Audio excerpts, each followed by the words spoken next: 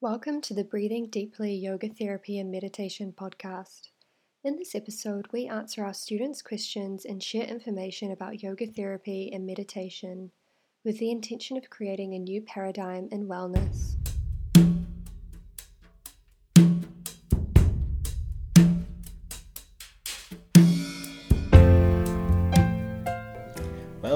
Welcome.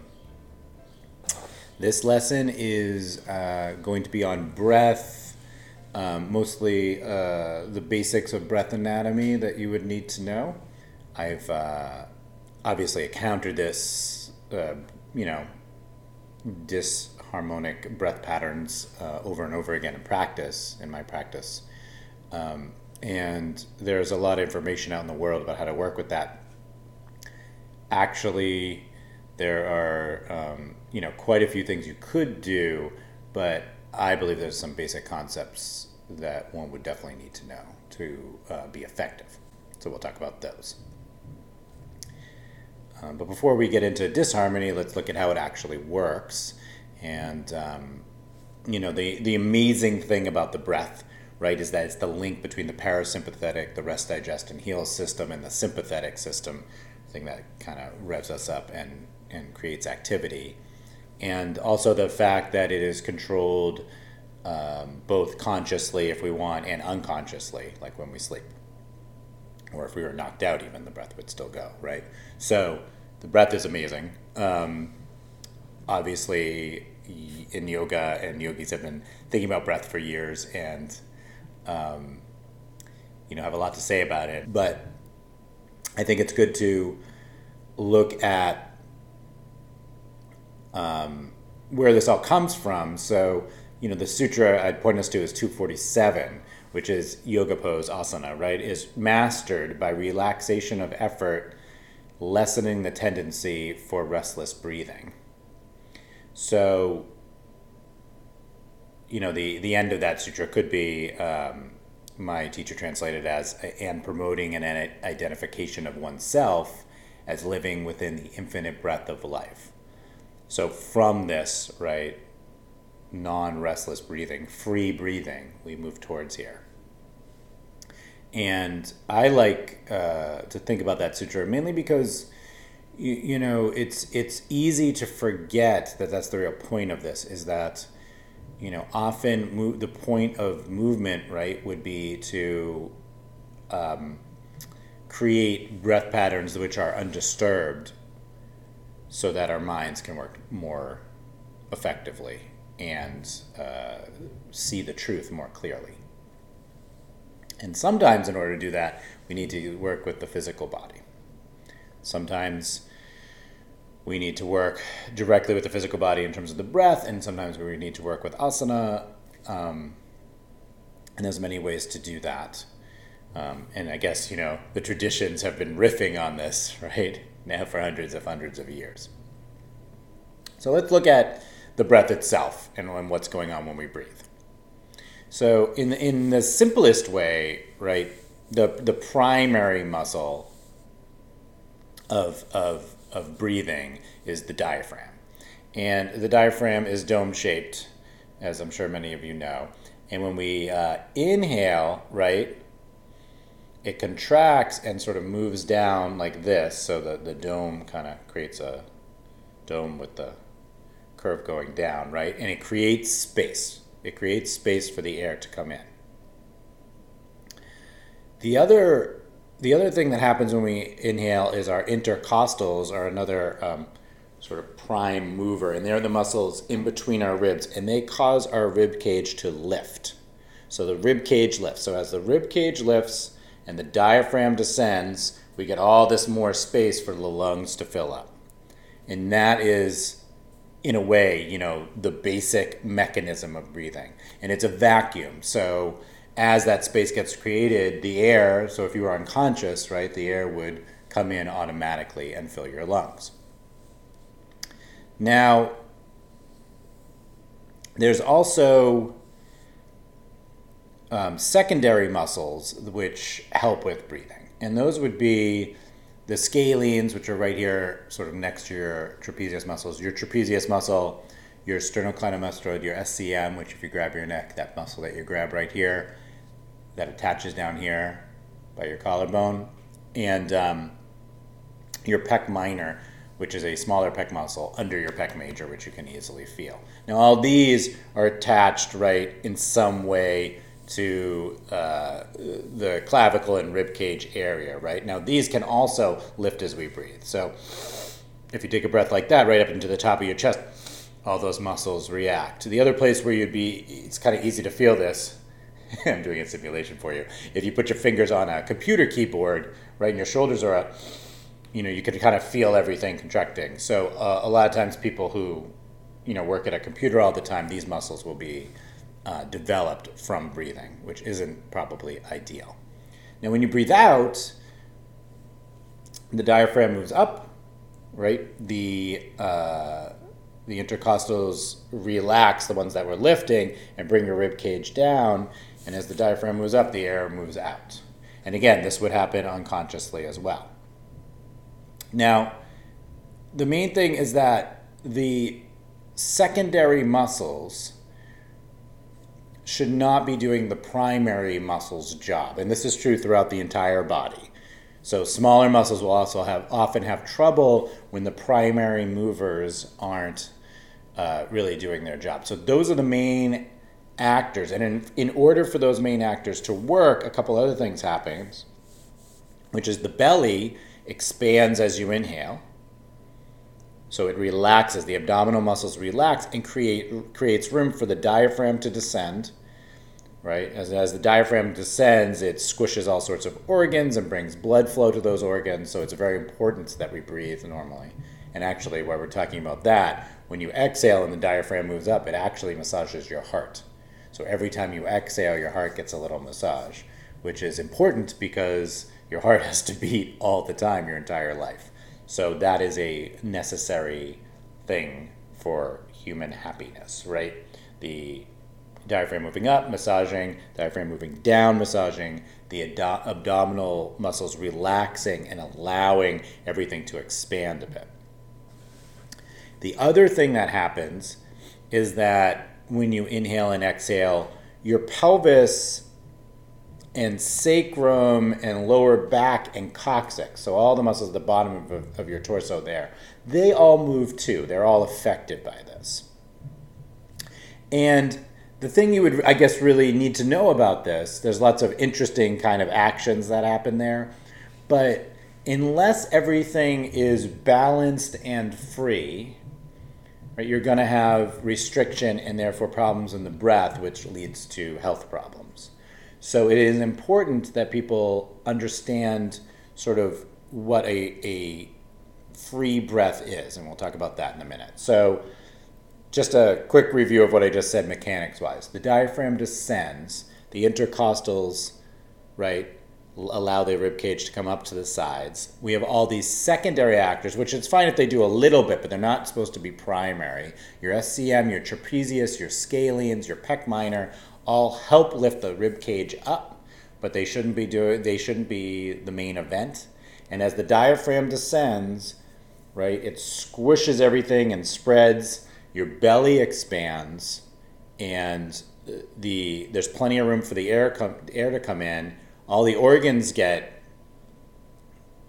massaged, so they have proper blood flow, and also the bottom of your body, right, your coccyx, right, your pelvic floor, all that has this kind of rhythm that's entrained with your breathing, and that would be ideal.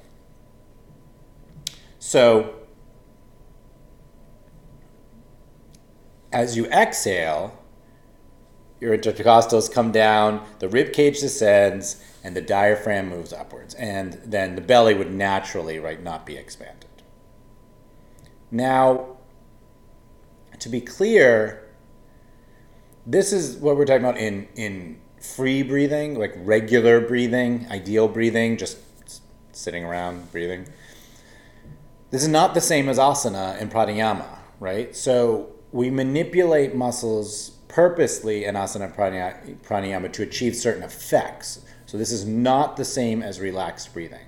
So in a way, there's lots of traditions, lots of different ways you can breathe in yoga, but it's good to remember and to make clear to your clients, right, and students that yogic breathing, right, is not the same as natural breathing. And I've seen this confused many times. It always confuses me to see this.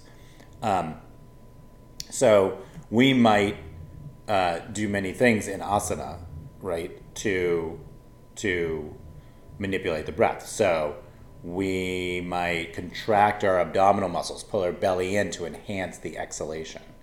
We might contract the pelvic floor muscles, right, Mula Bandha, to stabilize the pelvis, stabilize the lumbar spine, right? So there's not too much arch in the lumbar spine. It also kind of supports the organs, because as the diaphragm comes down, the organs shift down. So maybe if we pull up on our pelvic floor, it kind of makes that happen a little bit less. We do all these things on purpose for therapeutic effect, right? Or energetic, pranic effect. But this is not what happens when we're just hanging out breathing.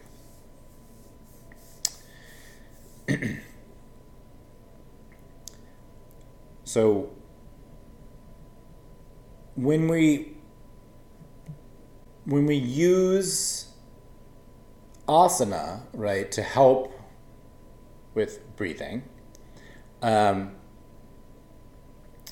we want to be thinking about certain things. So the main ones are this: when we inhale, our arms come up, and when you inhale, your ribs and lift your arms, it expands your ribs. So to lift an arm will splay that rib out to the side, out and up, right?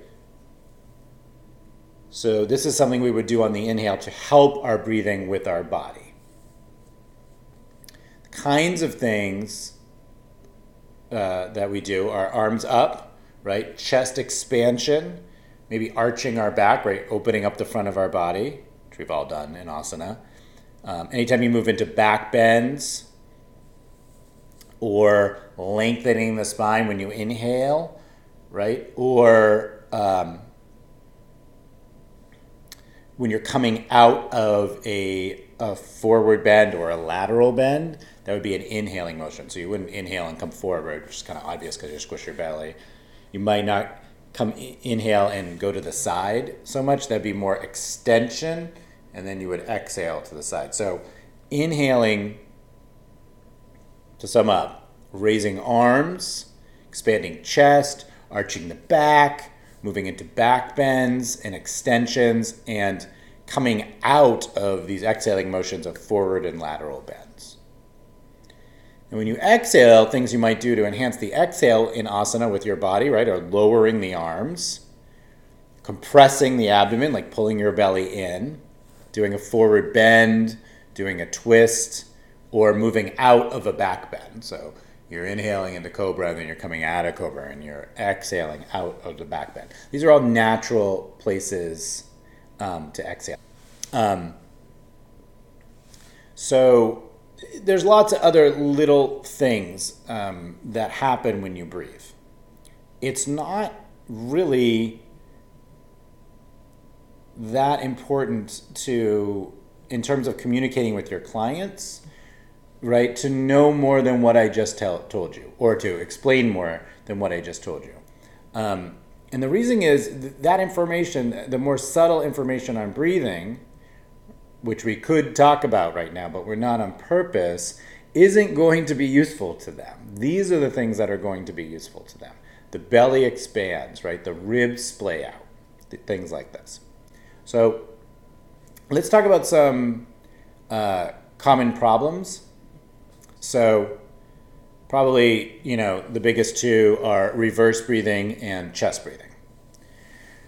So reverse breathing is when you inhale and the abdomen goes in, and you exhale and the abdomen goes out. So just try it for a minute for yourself. Inhale, pull your abdomen in. Exhale, let your abdomen come out.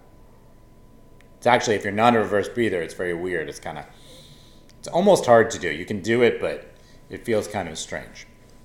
This is a really common breath pattern that I see coming in. And what happens because of it often is people are very disorganized in their thinking, and they're also disorganized physically. So they'll be, for lack of a better word, kind of clumsy,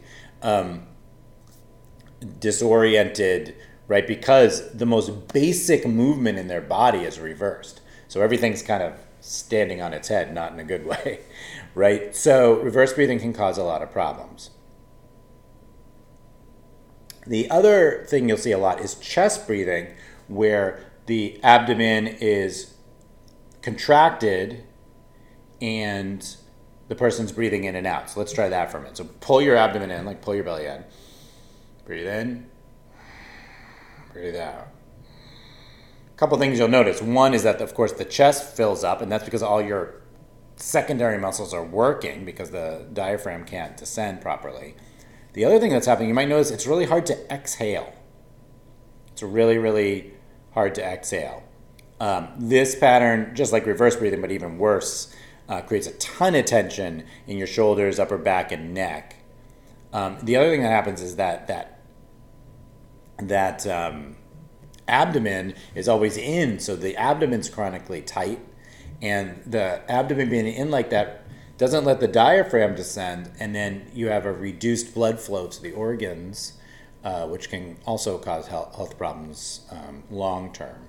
And you'll see this breathing pattern in very stressed people. Now, hard to say whether stress caused the breathing pattern or breathing pattern causes the stress. I mean, often if you're seeing somebody who's been doing this 30 years, it's not so much about external stress anymore. Why? Maybe it was the reason they started doing this, but by the time you see them, now they're simply stressed by their own breathing. They might not identify it as such. So these are pretty intense. There's been studies that show a correlation between chest breathing and high blood pressure and heart attacks. So it can lead to serious health concerns. So it's good for us to help reverse that. And there's many other variations on these. These are the biggest ones you'll see. The other variations are basically frozen patterns, usually, where sometimes it's called frozen breathing, where the entire body is kind of locked down, right? So the abdomen's tight, the shoulders are rolled in, right? All the accessory muscles are tight, everything's tight, and doesn't really move. So you could try that, sort of crunching up and breathing in and out. You'll notice it feels a little different than the chest breathing where the belly's in, but you could still have a lengthened posture, so this is a little different. So you could try that. And then there's other variations where like the throat is closed, the muscles in the throat. So if you kind of close your glottis, almost like you're doing Ujjayi, but you're doing that all the time, that causes a lot of tension, obviously, in the neck and in the mind. So, but these are, and there's a million variations on this, but that's the other general thing you see, like frozen, and you rarely see someone frozen in a open-hearted back bend. It doesn't happen that much. Thanks for listening to the Breathing Deeply Yoga Therapy and Meditation podcast. If you enjoyed this episode, please consider subscribing, leaving a positive review, and sharing it with friends. For more information about our yoga therapy and meditation trainings and programs, visit breathingdeeply.com.